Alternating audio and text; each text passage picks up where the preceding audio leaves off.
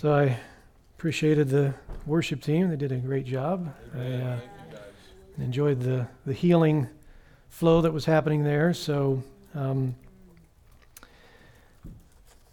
And one thing that I like to point out at the beginning of preaching is the Lord's not done healing.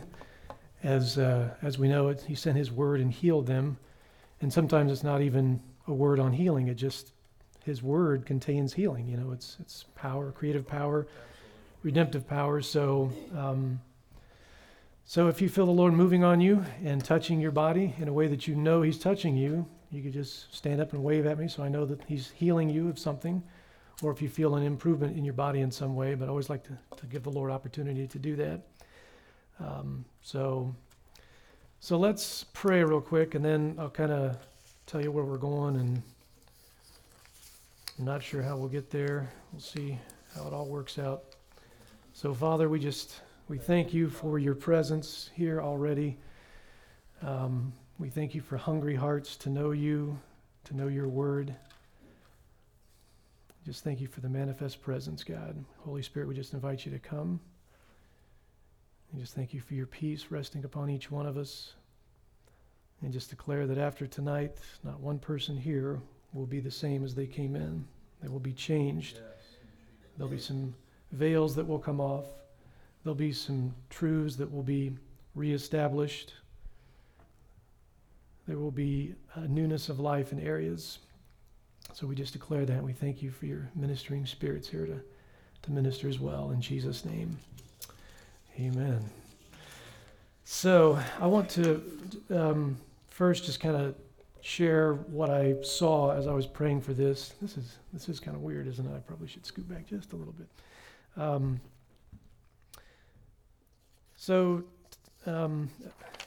I think the title, I think Tom said it was on the heavens. He put in Facebook, I noticed, and we are going to be talking about the heavens. The whole series is really the reality of the spiritual realm, and tonight's number one is the exact title of that, the reality of the spiritual realm.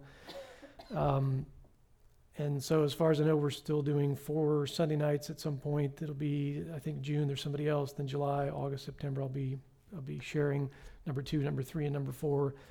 Each one will be slightly different. They'll overlap sometimes, building upon, the previous one. And I don't have them all titled yet, but I have a kind of a general idea of where we're going. So let me get out my little, 652, see where I am here, so I don't. But let me just first share just some things that I saw as I was praying for tonight. I was praying for a spirit of wisdom and revelation, and what I saw was basically like 2 12-foot angels that are here in our midst. I don't know if one's wisdom and one's revelation or what exactly, but they're definitely here, and they're going to be definitely ministering in such a way that there's wisdom and revelation involved. Revelation so that you can see what's going on, and wisdom to know what you're supposed to do with it, what you're seeing. And then the other thing that I saw, not necessarily related to tonight's message, but just in the theme of the reality of the supernatural realm, the reality of the spiritual realm, I saw that there were 4 angels, one on each corner, I believe of the sanctuary, but not necessarily directly in, kind of like, I don't know how to describe it. And they are, I think, called watcher angels, not the ones that sinned. There were some that sinned that you'll read about. But these are the good watcher angels. These are like chief angels awaiting assignments based on this church's activities. I think also they represent north, south, east, and west. That's just what I feel. And so as a church, as we declare and do the works of Jesus and pray in those different directions, go in those different directions, then these angels are in charge of overseeing and watching that those assignments are covered with the help and the resources of heaven. And then the other angel that I saw, when I say saw, it wasn't a, like, somebody here kind of seeing it. It was kind of a quick image, this is a lot of times how you'll see things in the spirit. They're not always blow up in your face kind of things. In fact, if you wait for that, you'll miss 95% of what the Lord's doing. So, because a lot of times it's very faint, but not always. So the other angel that I know is assigned here was a missionary angel, I guess, for lack of better words, to the nations was the quotes, and didn't see it per se, but I know that the outfit is like the coat of many colors because it represents the various nations of the earth. So just something to be thinking about in the weeks and years to come. So just sometimes if you don't release the word, then there isn't faith to receive what the Lord is doing in that. So, okay, so that's kind of the introductory stuff that I wanted to get out before I get into this part. So now, why is the spiritual realm, the understanding of the reality of it, why is it important? And so we'll start with there. So Colossians 3:1 says, "If you then be raised with Christ, seek those things which are above, where Christ is, sitting at the right hand of God. Set your mind or your affections on things above, not on things on the earth, for you are dead and your life is hid with Christ in God." So we are to seek those things which are above. How can you seek and find unseen things? So we're going to be talking about that a little bit. Set your affection, and so this is a continuous, the word seek is to seek, keep on seeking, knock, keep on knocking, ask, keep on asking. It's from Luke 11. It's the same phrase that is used to keep seeking. So basically we are in a journey to continue to seek those things which are above. If anyone ever told you that you shouldn't seek supernatural heavenly things, well, you've been misinformed. Because you're going to miss out a lot. Notice also it says it's where Christ is sitting. All supernatural activity in the spiritual realm is only safe through Jesus Christ. There's only two powers in the spiritual realm that are working: the kingdom of light and the kingdom of darkness. Jesus and the satanic. There is no middle ground, where, I believe in those, but I follow this God of light or something. No, it's either through Jesus or it's not. And if it's not, then it's an angel of light, perhaps, or in the bad sense. So it's only safe through Jesus, and so it's not. We need to understand it and not be afraid of it. Obviously, so as we look here in Revelation chapter 4, it says, "I looked, and there before me," so this is John speaking, "a door standing open in heaven, and a voice that I'd first heard speaking to me like a trumpet said, 'Come up here, and I will show you what must take place after this.' And at once I was in the Spirit, and there before me was a throne in heaven with someone sitting on it." You probably know who that was. So John gets a peek into heaven. There's this door of access. It's an unseen, it's activity in the unseen realm. It's unseen with the natural, but it's a realm that he visits with his Spirit. Okay? So there is a natural realm that we all are familiar with and a spiritual realm.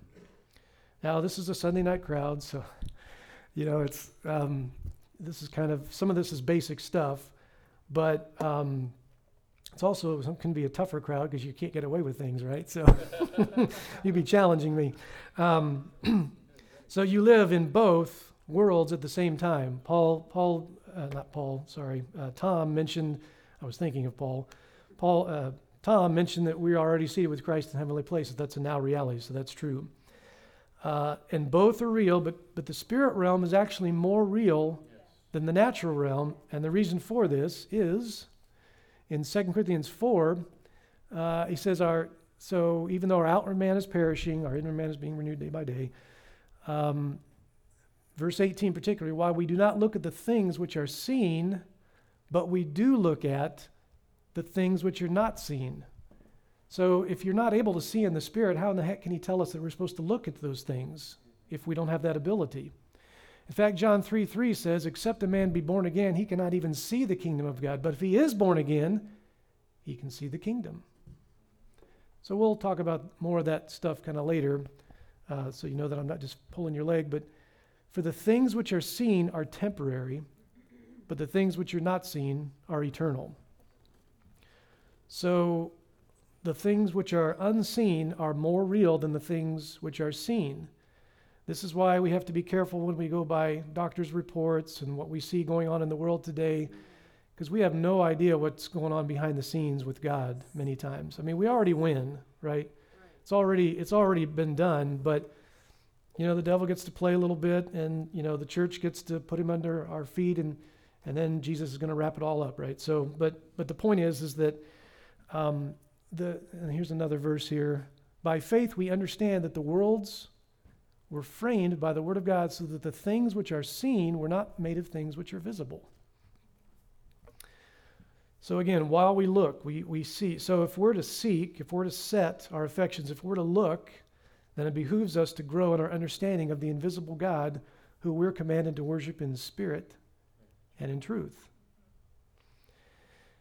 The other thing that I want to mention, because we'll be getting into the heavens, as Tom mentioned, but so we're also called soldiers in 1 Timothy 2.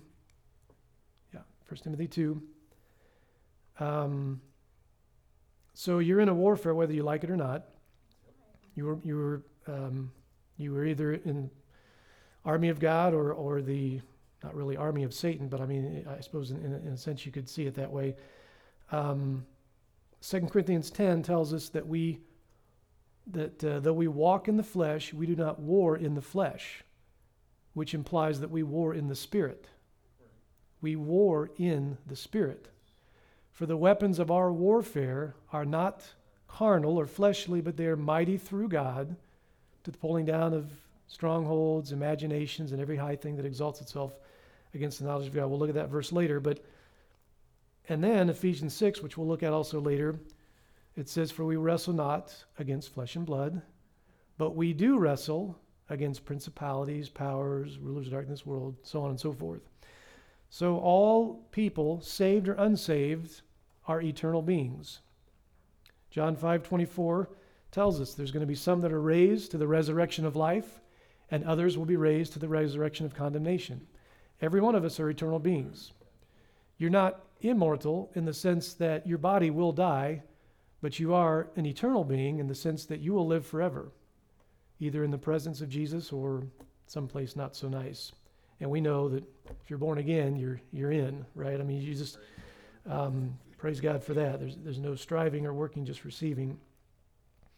So along this theme, Paul, by the Holy Spirit of God, was inspired to write this verse.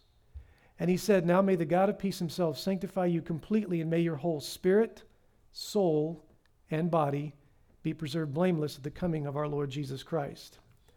So we have a body that is in the seen realm, and we have two closely linked parts that are unseen, the soul and the spirit. Yet James says in, forget the verse, anyway, I think it's chapter 2, he says the body without the spirit is dead. So as we'll see, as we get probably to session 4, it'll be a while, the body is just as important as your soul and spirit. There were false teachings in the early church, one of them called Gnosticism, which totally, it just really wreaked havoc on people's flesh. It just, that's why you constantly see in 1 John, Jesus did come in the flesh. He died, like he really was, because they just had such a distaste for the flesh, crucified, just, it's bad. Flesh is bad, but Jesus said, spirit, soul, and body be preserved blameless. Like your flesh is good. You want to take care of it. You want to nurture it. The Holy Spirit, Romans 8:11, quickens our mortal bodies, right? So the point is that each one is important. One day they'll all be raised up together. I mean, it's really hard to separate. I mean, there will be a separation, but there'll be a rejoining, right? 2 Corinthians 5 says we have new tents coming. And we get a little bit of a preview of the new tent when Jesus came back and he had his new body, as you saw. So again, we're blessed with every spiritual blessing in heavenly places in Christ. We're seated with Christ now. We're told to walk in the Spirit, Galatians 5:16. And this one here, if in this life only we have hope in Christ, we're of all men most pitiable. Or as New King James says, we're, how does it say it? Miserable. Yeah, that's how it says it. So if we, why obey God? Why be persecuted if God isn't a rewarder? if there's no purpose, if there's no accountability, if there really isn't an unseen realm and an afterlife, then what's the point of all this? We're missing out, folks. If you just die and it just becomes nothingness, I mean, I could, anyway, so you get the point. Eat, drink, and be merry. It's the survival of the fittest, which is what the evolution teaching teaches. So you can't see my feelings or my thoughts or my love or my will.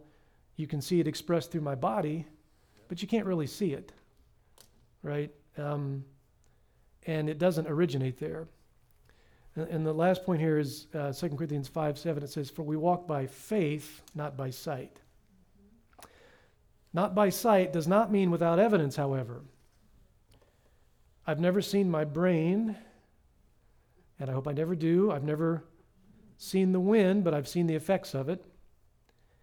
And so in the same way, not exactly the same, because those are actually, you can track the wind and all that stuff. I get that. But Christianity is a series of evidences that lead someone to believe in someone that they may never see with their natural eyes until that day, right?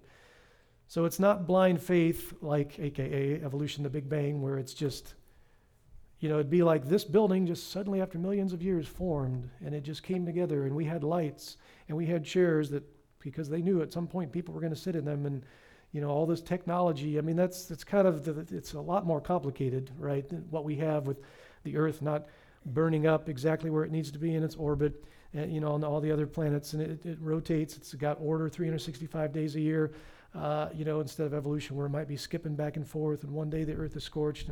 It's just crazy how but anyway, to pull it back in, the point is that it takes a lot of faith to believe in nothingness and to believe in things that, just I'm big into apologetics, right? I don't jump for it unless I have a pretty good, I really think this is right kind of thing. I've been wrong before, but Christianity, in comparison to all the other religions, there just isn't anyone like it in terms of evidences that are out there, let alone millions of testimonies. So, okay, so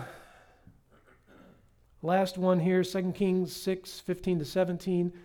Won't read the whole part here, but there's an army surrounding Elijah and his servant. The servant is freaking out. He says, "Don't fear, because those that are with us are more than those that are with them." Elisha prayed, "Lord, I pray you open his eyes that he may see." And the Lord opened the eyes of the young man, and he saw, and behold, the mountain was full of the horses and chariots of God all around. Yeah. Right? So, because the servant couldn't see the chariots 2 minutes earlier, did it make them less real? No, they were there the whole time. If God was to open up our eyes tonight, you would see a lot of angels. And, it's just, the two 12-footers, the watcher angels. And then as you're out and about, I've seen demons sitting on top of houses smoking, because that was kind of the influence of the house, and started praying for that house, and the demon starts cussing me out, from across, So anyway, this stuff is real, I can't ever prove that part, and, but if you've ever had any kind of deliverance ministry, you'll learn real soon, oh yeah, that ain't that guy. And how is it that 10 people can't hold this person down? Right. Anyway, so let's move on now. So here, Paul, he says he's speaking of himself. He says, I'm going to move on to Revelations and in the Lord. 14 years ago, whether in the body I do not know, or whether out of the body I do not know, such a one was caught up to the third heaven. And I know such a man, whether in the body or out of the body, I do not know. God knows how that he was caught up into paradise and heard inexpressible words which is not lawful for a man to utter. So this is likely when he was stoned in Lystra in Acts chapter 14. So what I want to point out is, because it says third heaven, this implies a first and a second are somewhere in the mix. There's two theories. One theory is the first heaven is the atmosphere. Second heaven is the planets, and the third is the spiritual realm. So my theory which is other theories, is that the first heaven is kind of the natural realm, like to the body, and the second and third heavens are kind of like what we have with our soul and spirit, which is second heaven is kind of the battleground and the place where principalities and powers, the ruler of darkness of this world kind of resides as best they can, including Satan himself. He's not in hell. And then the third heaven is God's dwelling place where paradise is. Not sure where the delineation mark is, but obviously in heaven you would not see demons walking around along with saints. There is a clear mark of, distinction. But so we're going to look at some of these words here. So let's just, for this, you don't have to agree with me. I mean, I can't prove it. I don't know, like for sure, but you know what I'm saying. It's like, from what I believe the first heaven is kind of the heavens that we see in the natural. So,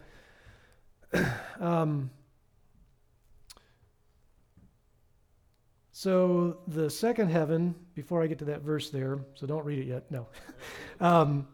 What's the second heaven about? God dwells in the third heaven. Satan was kicked out. I've got scriptures for that, but I didn't bring them along because we can read those in Isaiah 14 and Ezekiel sometime. But he still dwells in heavenly places. The heavenly places, what it talks about at Ephesians 6, is the same word used for heavenly Father. So it is heavenly places. And let's see here. Yeah, I didn't want to get to that verse yet. Sorry, we'll go back in a second. I jumped the gun. You can just jot down Philippians 2. It says, at the name of Jesus, every knee will bow of things in heaven, in earth, and under the earth. So either dead or hell or both. But it says knees will bow even in heaven. Now I can guarantee you they're already bowing in the third heaven. So something else must going to be bowing in other heavens that's not bowing at the moment. We also know that even after Jesus spoiled the principalities and powers through his death and resurrection on the cross, Colossians 2, that we are still in a spiritual warfare. Because Ephesians 6, we wrestle not against flesh and blood, the first realm, but principalities and powers in the second realm. So before I get to Ephesians 6, just remember, I don't know if anybody's wrestled ever in high school. Obviously, girls probably not so much. I was a wrestler. It was always more advantageous to be on top than it was on the bottom. And it was especially more advantageous to not be on your back while you're on the bottom. Because then you're in survival mode. You're just trying not to get pinned.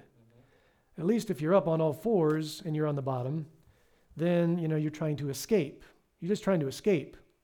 If you're on top, you're positioning yourself so that you can win. Okay? So when Paul talks about we wrestle not against flesh and blood, but against those principalities and powers, just think of a wrestling match. You're trying to get the best position here. He may have a pretty good stronghold in certain areas and in certain ways, but this is why we do some of the things that we'll talk about here in a second. So Ephesians 6:12. I didn't get a chance to put this in the in the PowerPoint. So the first thing it mentions is a principality, which basically means the first or the beginning. It's the word arche in Greek. Think of the top of an arch. It's the ruling angel, or the ruling angel for lack of better words. It's the beginning. So in heavenly places where that thing is, that's the beginning of the wickedness that tries to come down to the earth. The next one is powers. That word is exousia, one who possesses authority. Wait a minute, I thought Jesus had all authority. He does. In Matthew 28, he has authority over the enemy. No question about that. But how is it that so let's put it this way. Well, no, we'll get to that in a second. Sorry. Let me go through the definitions first. And then the next one is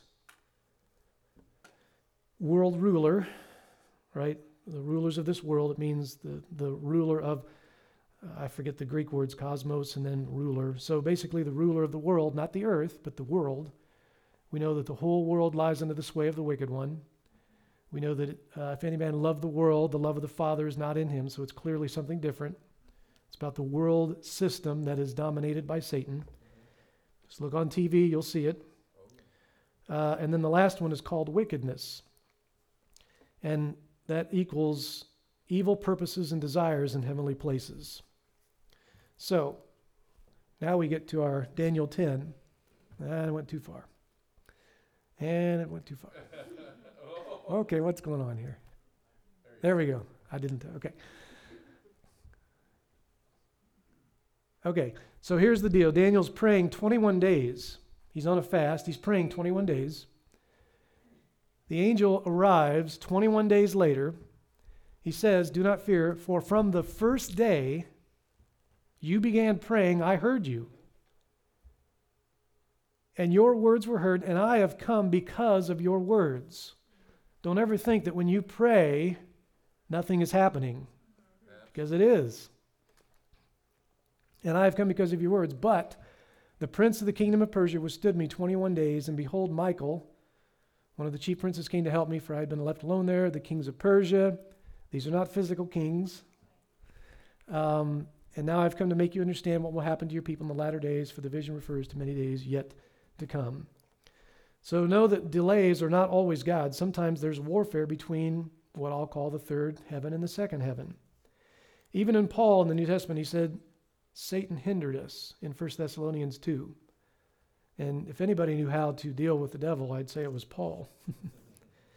So how did angels or demons get exousia? The exousia is different from dunamis. Dunamis is power. Exousia is authority. How do they get that authority?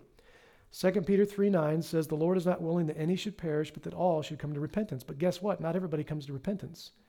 Not everybody, like the Lord wills, gets saved, right? Humans on earth willingly submit themselves through sin, through lust, or whatever. And Romans 6:16 says, "Whomever you present yourself to, you are that one's slave, whether of sin unto death or of obedience unto righteousness." Whom you submit yourself to, not what.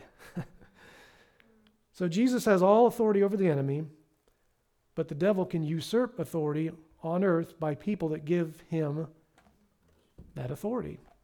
You know, Bill Johnson says it all the time. The devil only has the authority that you give him. Believe a lie, you empower the lie. You empower the liar. So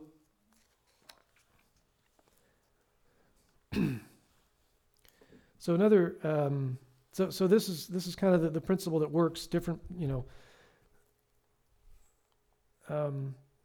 So here's another good one. I love this one. Luke 10:17-20. The disciples have gone out, and they, Jesus sent them out 2 by 2 to heal the sick, cleanse the lepers, cast out demons, etc. Then the 70 returned rejoicing, "Lord, even the demons are subject unto us in your name." That's true. And he said to them, "I saw Satan fall like lightning from heaven. Behold, I give you authority to tread on serpents and scorpions and over all the power of the enemy, and nothing shall by any means hurt you. Nevertheless, do not rejoice in this, that the spirits are subject to you, because they are subject to you, but rather rejoice, because your names are written in heaven." Why did Satan fall from heaven? Obviously, he's not in hell, right?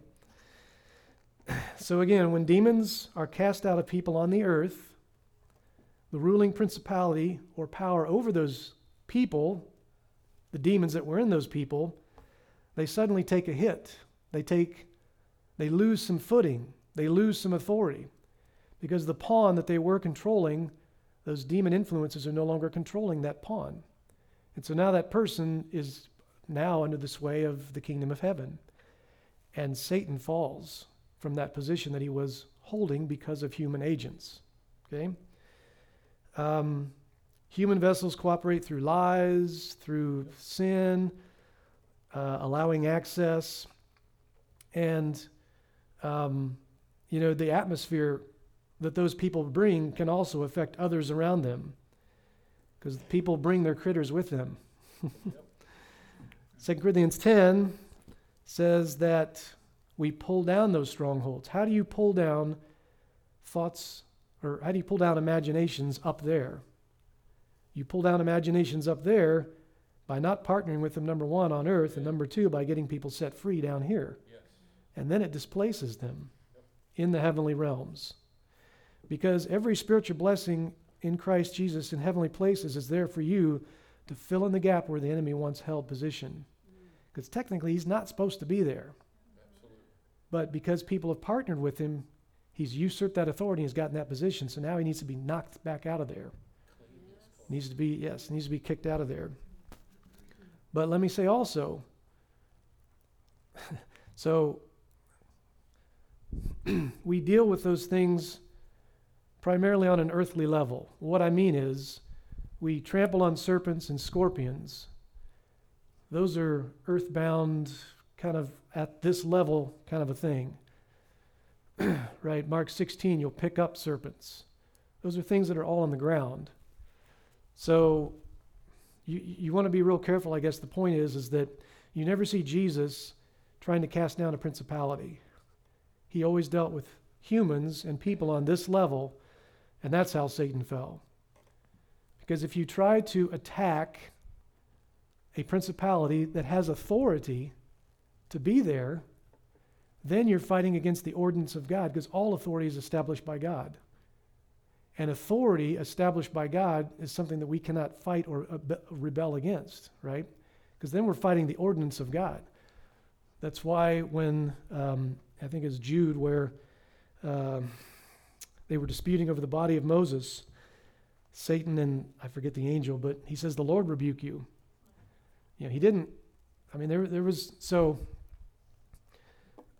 now that's not to say that the Lord won't show you something and you're supposed to do something, you know, but we can get into trouble if we're not careful when we try to take things on that the Lord has not told us to take on. And this is why we always focus on casting out demons, healing the sick, raising the dead, getting people healed on the earth level, and we'll let those things fall via, you remember in Mark chapter 5, those demons, thousands of them in that man, and he brought that atmosphere with him. All the people freaking out because he's crying, cutting himself in the tombs and roaming about like a wild man naked. And he gets, Jesus casts out the demons. What'd they say? Please don't send us out of the region. We don't want to have to answer to our boss. I'm just interjecting. I don't know why, but they like areas, right? And you can pick up on that sometimes. Another story. So here's the deal. There are two ways that we can trigger in the unseen realm. Number one, we can trigger, and we're going to talk about triggers more later, but we can trigger because of wounds in our heart, unhealed wounds that we have, or maybe fears can trigger us. And suddenly we're freaking out or whatever. The other thing that can happen is we can trigger because we're picking up in our spirit things happening in the unseen realm. It may feel like you, but it's really not you. Suddenly you have this lust, like what the heck? Or you're getting angry, or you're feeling fear all of a sudden. Like it's like, what the heck is going on? This is not me. This is irrational. I don't act this way. And sometimes when people don't understand that it's not really them, but they're picking up in the atmosphere, you know, the strong hold, if you will, that's going on, you know. So yeah, we don't just start casting that thing down, but we just, Lord, I have an open heavens. At least in my region, it's open, right? I mean, in Nazareth, there was a great unbelief going on, but Jesus was still open heavens. He was able to heal people that were around him, right? But there was definitely an atmosphere of unbelief that definitely stopped what God wanted to do. That's why in many cases you'll see Jesus would, you know, they laughed him to scorn. The child is just sleeping. He got them all out of there. Yep. Why? He needed to have an atmosphere that was not an unbelief atmosphere. And when that happened, he was able to raise the child from the dead, and don't go tell anybody, you know, feed the child and so forth. So we trample on earthbound demons, we pick up serpents, we displace them by Romans 12:21, do not be overcome by evil, but overcome evil with good. And Acts 10:38, we do it the way Jesus did it. He went about doing good, healing all those who were oppressed of the devil, for God was with him. There's another example that Bill Johnson has shared, Reading was very full of poverty in certain areas many years ago, and so they said, we're going to displace that by sowing generosity in the area. And now it's a great economy. I don't know, I don't have the statistics, but by not just casting down spirit of poverty, whatever, no, they sowed the opposite spirit. You sow the opposite spirit. The Lord may give you different strategies, okay, but primarily, if you don't know what to do, you do the opposite. Because the devil always does the opposite of what God wants done. When we were supposed to close the church, my goodness, you would not believe the resistance that we had to keep that thing open. I'm talking about my church. I was a pastor once back in. It's just crazy. You would think, why would the devil want a church open? So we can't go by our natural thinking on that. So the other thing I want to mention out before we get out of the second heaven is only a third of the angels fell, which still means that God outnumbers, the good angels outnumber 2 to 1.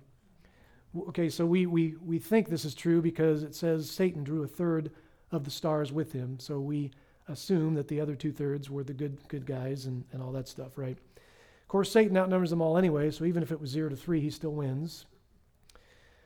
The other thing to remember is that Satan is the opposite of Michael, not God. He's not really even a match for God. No. Not at all. So just think archangels, not God and Satan. It wouldn't even be just, that dude would be nothing. Right. The other thing I want to say is the second heaven is not all full of evil just because those things are dwelling there, right? At least by 2 to 1, and every spiritual blessing in heavenly places in Christ. So there's a lot of good stuff going on, over atmospheres and cities and nations and so forth. But I want you to see, from this, Daniel chapter 10, there are rulers over cities and states, nations, and that stuff is real.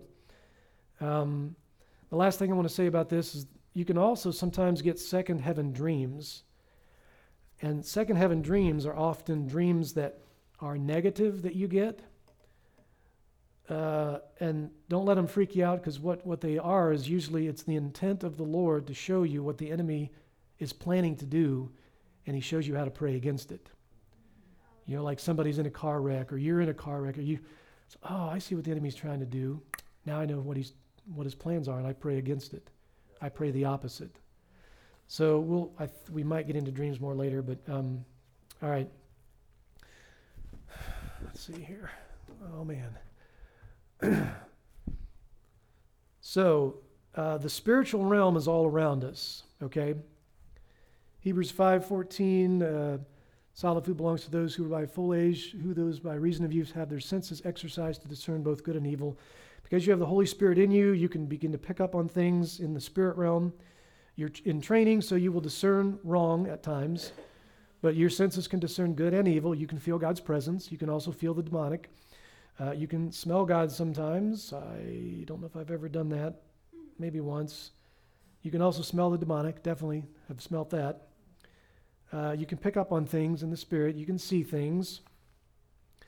I don't understand it all, but there are many different atmospheres, and so just be sober, because you can pick up on stuff in the atmosphere through a gift of the Spirit, which we all have access to, called the discerning of spirits. Yep.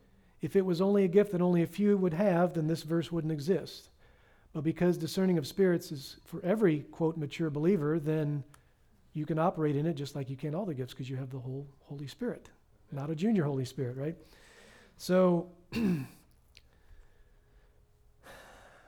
yeah, I kind of talked about that. Donna De Silva had a story about 3 guys that were in a band, and every time they would cross the county line into this other county, they'd start bickering and fighting and threatening to close the band, and they got out of it. They were fine. They come back through that way, and so they finally realized it was the atmosphere they were going into had a strong premonition to do this, and so they determined to just keep quiet as they drove through it. That was the strategy of the Lord, Sometimes your best offense is just not necessarily a full-on assault, frontal assault, so to speak. It's you be wise, whatever God tells you to do in it. So So remember that anything moves you from your norm is probably not you. And something that Donna De Silva said, she says if it's on someone, this thing that you're dealing with, then it can shift as you're releasing the kingdom. But if it doesn't shift, then it could be a regional thing going on, and she says you displace it. So you displace it by doing good, sharing the truth, and so on and so forth. And so the goal of that is we want to get rid of triggers that we have, or hooks. Jesus said, the prince of this world comes and he has nothing in me. So the normal is kingdom peace. And if you're not experiencing that, then maybe in an area, then it's time for a sozo, and you can even sozo yourself. So yeah, we pick up on different atmospheres. The world, the enemy, is broadcasting junk, lies, propaganda all the time. So the last thing, just keeping in mind with the spiritual all around us, there's no lack in the kingdom of heaven's realm. Jesus modeled tapping into bringing heaven to earth constantly. If he needed to pay taxes, had Peter go out and get a fish, and that had money in its mouth, right? If he needed extra bread or fish, it happened. From heaven's perspective, there was no lack. Speak to the storm, right? Not all natural disasters are natural. Some of them are demonic. God gets blamed for all natural disasters. Oh, yeah. He gets blamed for all the trouble going on in the world because people don't believe in the devil. Not really. Yeah, God did it. If God loved us, why did he allow this to happen? Why did he allow that to happen? He's a thief. He comes to steal, kill, and destroy. The storm comes up. Jesus is asleep. He rebukes it and says, peace, be still. The peace inside Jesus conquered the outer storm. The supernatural is always more powerful than the natural. So the spiritual outranks the natural. Walk on water, he could do it. All right. So next we want to get to, let's see, what do I have here? Okay, third heaven. So I want to transition into the third heaven where God dwells, and now we want to do the video. Do I need to turn this off when we do the video? No? Okay. So go ahead and fire the video. This is about a 6-minute video, I believe, and then we'll move on. Sit down over here. Tell me about that time that you went to heaven in 91. Well, I was, again, minding my own business, just praying in the church. I was all alone, on my knees actually, and my hands lifted up. And I saw what I describe as my angel's arm in the middle of the air from about the elbow down, and he said, take hold of my hand. And when I did that, I saw my left arm come up out of my body, grab hold of his hand, and then we were gone. In fact, Was there any fear at all in this experience? I mean, it's unknown. It's unknown. Uncharted waters. When you're, the presence of the Lord is such that even if he's delivering bad news, there's a peace that goes with it. I see. And so I was already in prayer, and there was a little uncertainty in my mind, like, what is this? But we were going so fast that by the time I had the idea to turn around and try to find our church and our little town, I could not even see the earth. It was going through space. The distances are so vast. Sometimes you think when you're out there that they're going to get closer, but it's the same. And I was looking around, and then I felt a deacceleration. And I looked up as I was holding onto his hand, and suddenly there was this huge walled, we were coming up almost on the corner, about 22 stories high. And we came up over the edge, over the wall, and I saw all sorts of buildings, all sorts of architecture from all over the world, all different ages, wide streets, narrow streets, and landed, just stepped down in grass that was about halfway up my shin. How'd that feel? I don't know that there was a feeling to it. It was all, I was taking it all in. This was all, Right. It was both comforting and yet fascinating and amazing. And so on our right was a wall, a low wall, and homes and different things like that. And in front of us was what I would say the tributary or the river of life itself, about 50 feet wide, with grass growing right down to its side, right down to the water's edge. And in the distance, some hills and trees and such. And what was fascinating was the whole place just vibrated and moved with the presence of God. And I found my eyesight to be so perfect. I remember looking at a tree about a quarter mile away, and I was just curious about the leaves because they were slightly different than what I'd seen on Earth. And as soon as I had the thought, I zeroed in, not only like a binoculars or even a telescope, but I was curious about what all this humming and this beautiful music was. And I saw down to the cellular level, and I saw the molecules just vibrating. And I realized that every single plant, every different plant, had a different vibration, almost frequency, almost sound, that contributed to a whole orchestration of a beautiful sound that just permeated everything. It's like a symphony. It was like a symphony. I mean, the grass had a certain sound to it, the different flowers, the trees, it all was like that. What about the family pets that you saw Family there? pets. That's the thing that's very curious to me. People sometimes want to know if animals are in heaven, and I remind them that Elijah was taken away by a chariot of fire and horses drawing that, and Jesus returns on it with horses. We had a golden retriever named Abby. My apologies to anybody named Abby out there, but our golden retriever was named Abby, who was hit by a school bus January 3rd of 1989. And we prayed, our children were younger, that she'd be in heaven. And we took it from that perspective, that there are horses in heaven, so why not dogs? Well, suddenly we're standing there, and suddenly I see this rustling through the grass. And I couldn't quite see because the grass was so tall. But suddenly at the river's edge was Abby, our golden retriever, and my pet monkey that I had when I was 14 named Tilly, a little squirrel monkey. And they jumped, in fact, Tilly was on Abby's back, jumped the river all 50 feet in one bound, and came over and sat down, and she had her tongue out, not because she was tired, just, a dog.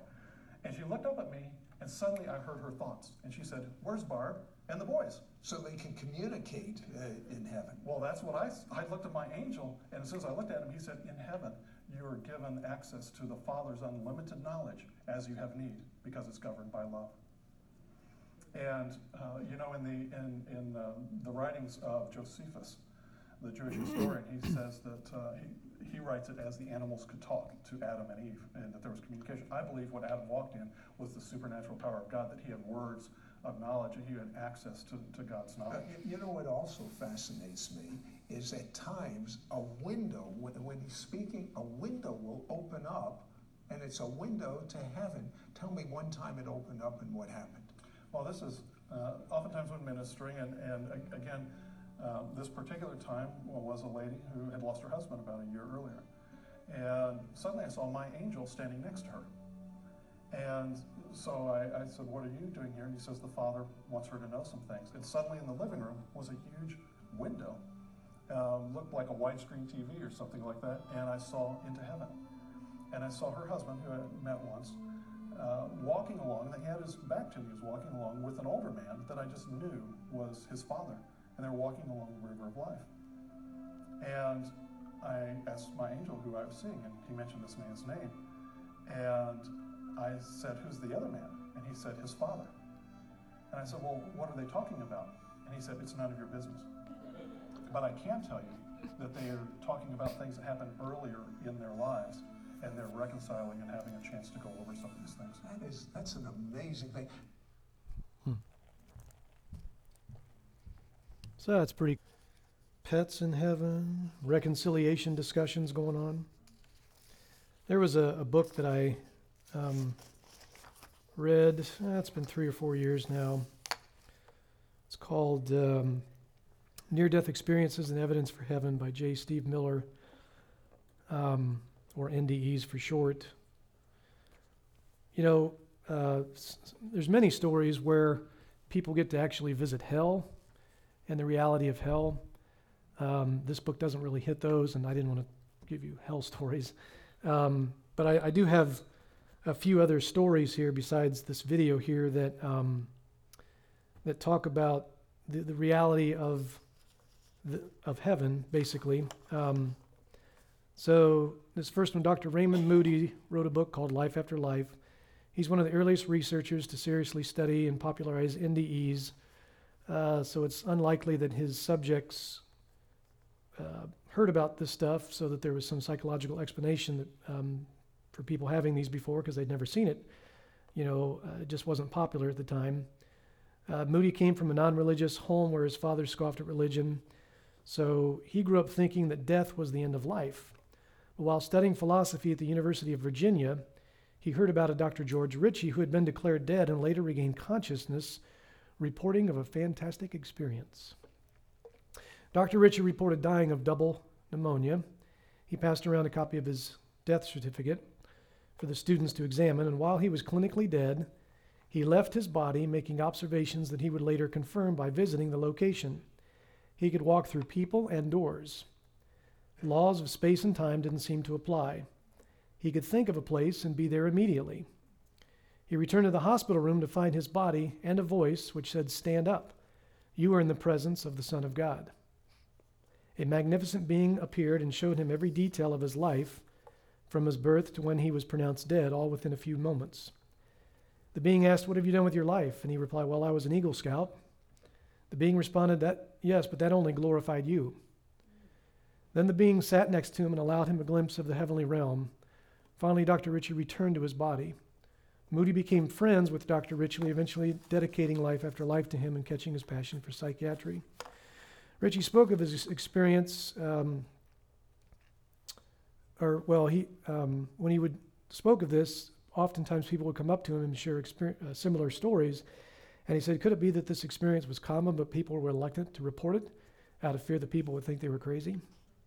When Moody began teaching philosophy at East Carolina, a frustrated student approached him, suggesting they should focus on important stuff like life after death. The student described being in a car accident where the doctors had pronounced him dead, and before he was resuscitated, he found himself fully conscious outside his body. He traveled through a tunnel and met a person who let him see his entire life. It changed his life, and to that student, it was more important to talk about afterlife than philosophy.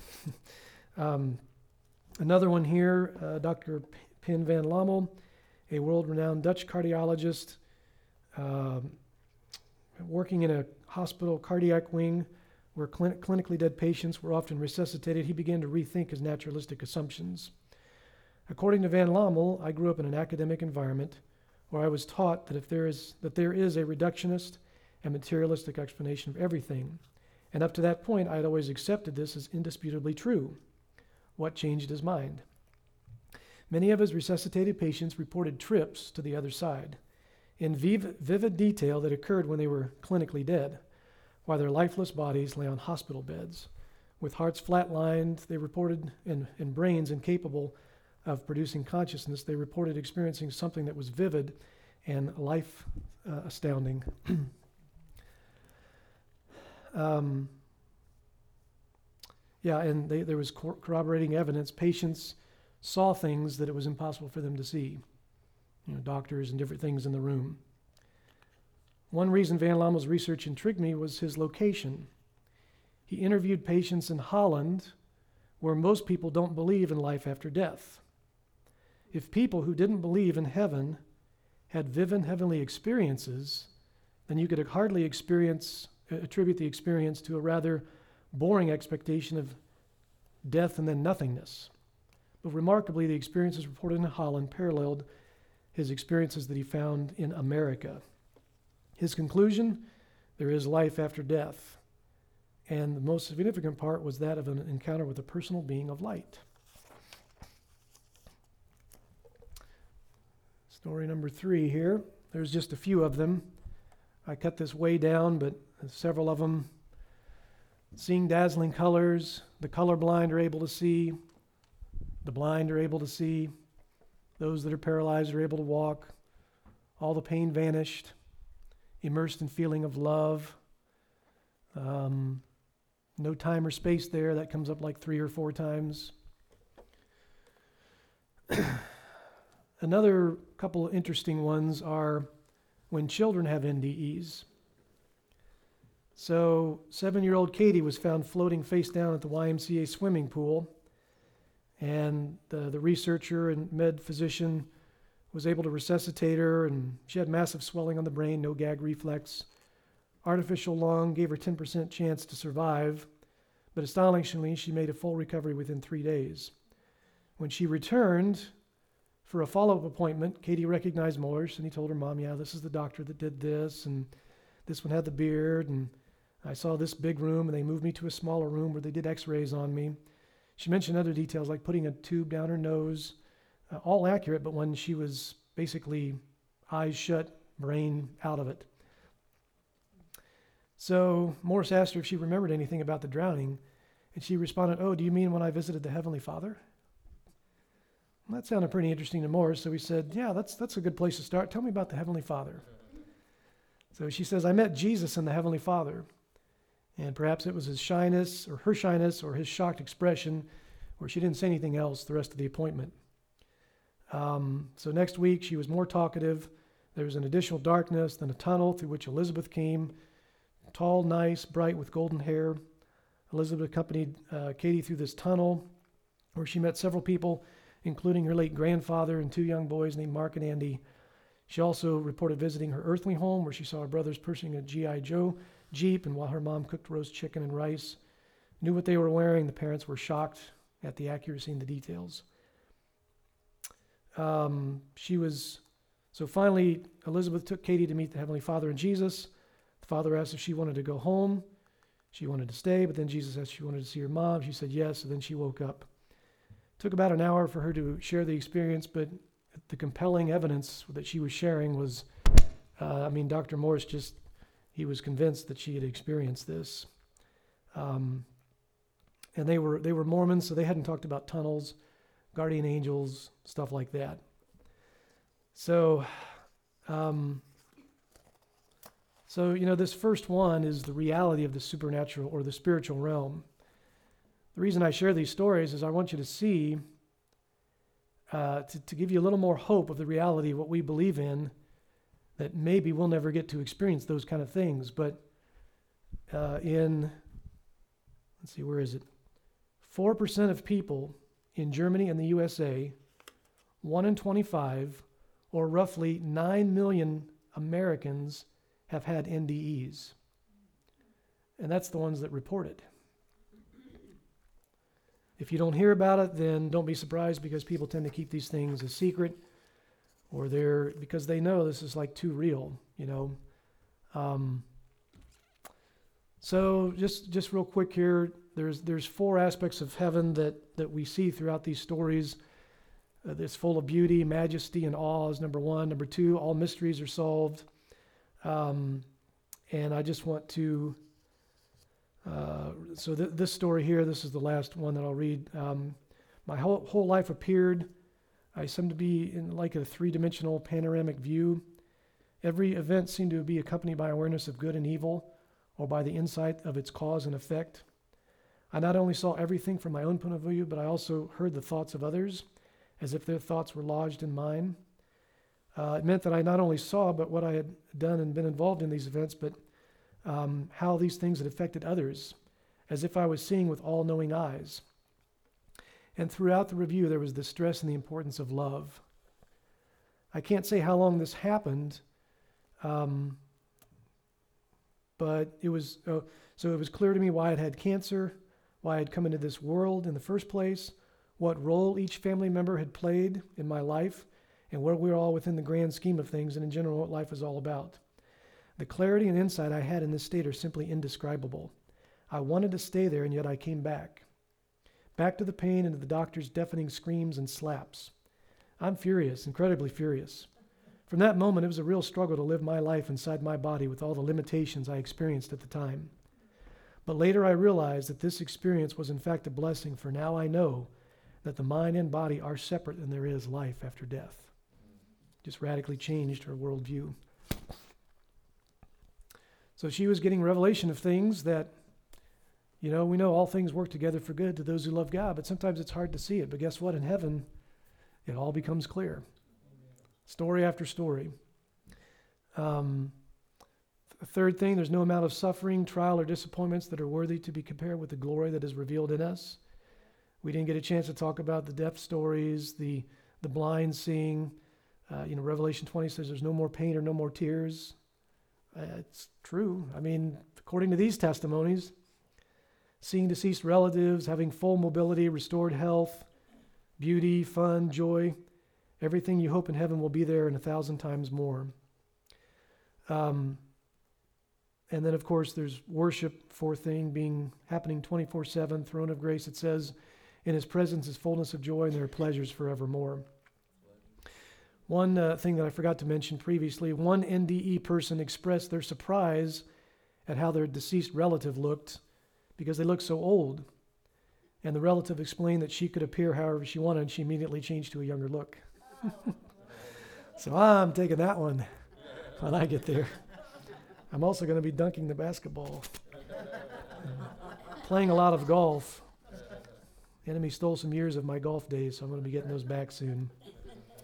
Not soon, but relatively speaking. So here's the thing. Here's what happened after when Van Lommel re-interviewed patients after 2 and 8 years of their NDEs. They reported life changes that differed significantly from those of a control group who had heart attacks but with no NDE. They have no more fear of death.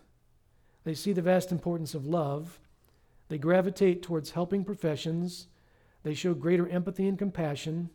And they're also less materialistic and often a bit uncomfortable living in a material world where so few understand enhanced spiritual values. It just changes their life. So the purpose of tonight was to, number one, revive our awareness of the supernatural, of the spiritual realm. So I hope that we've done that a little bit. The fact that we are in a spiritual warfare, whether we like it or not.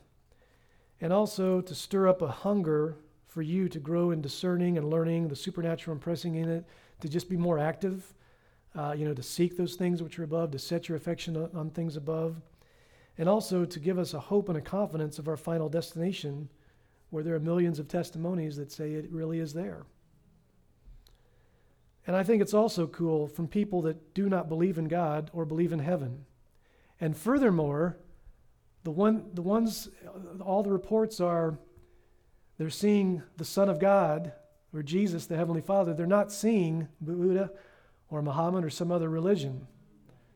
So, we got a lot of evidence that says God is true at His Word, and what He says here in His Bible really is the way it is. The supernatural realm, we live by faith, not the encounter, obviously, but faith takes you to something. Faith, there's a reality that happens when you engage in faith. Otherwise, it's just hope. I mean, there's no point. If faith doesn't take us somewhere like healing or salvation or deliverance or whatever it is, it leads us to encounters. John 20, Jesus said, "Blessed are they which have not seen and yet believed." And that's good and that's true, but nevertheless, we should, through faith, be experiencing things in the Lord, a supernatural realm.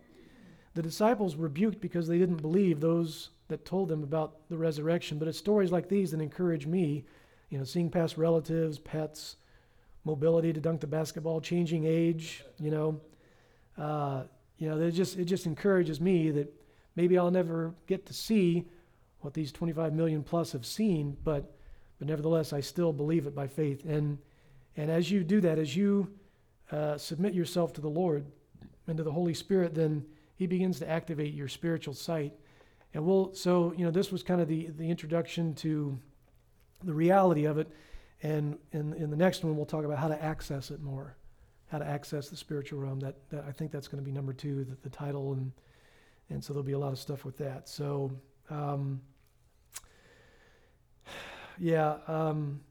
as I'm going to pray for you, the last thing which I didn't get a chance to share, I don't know if I'll get a chance to work it in, but most of the time when people get to heaven and they encounter Jesus, He is heaven.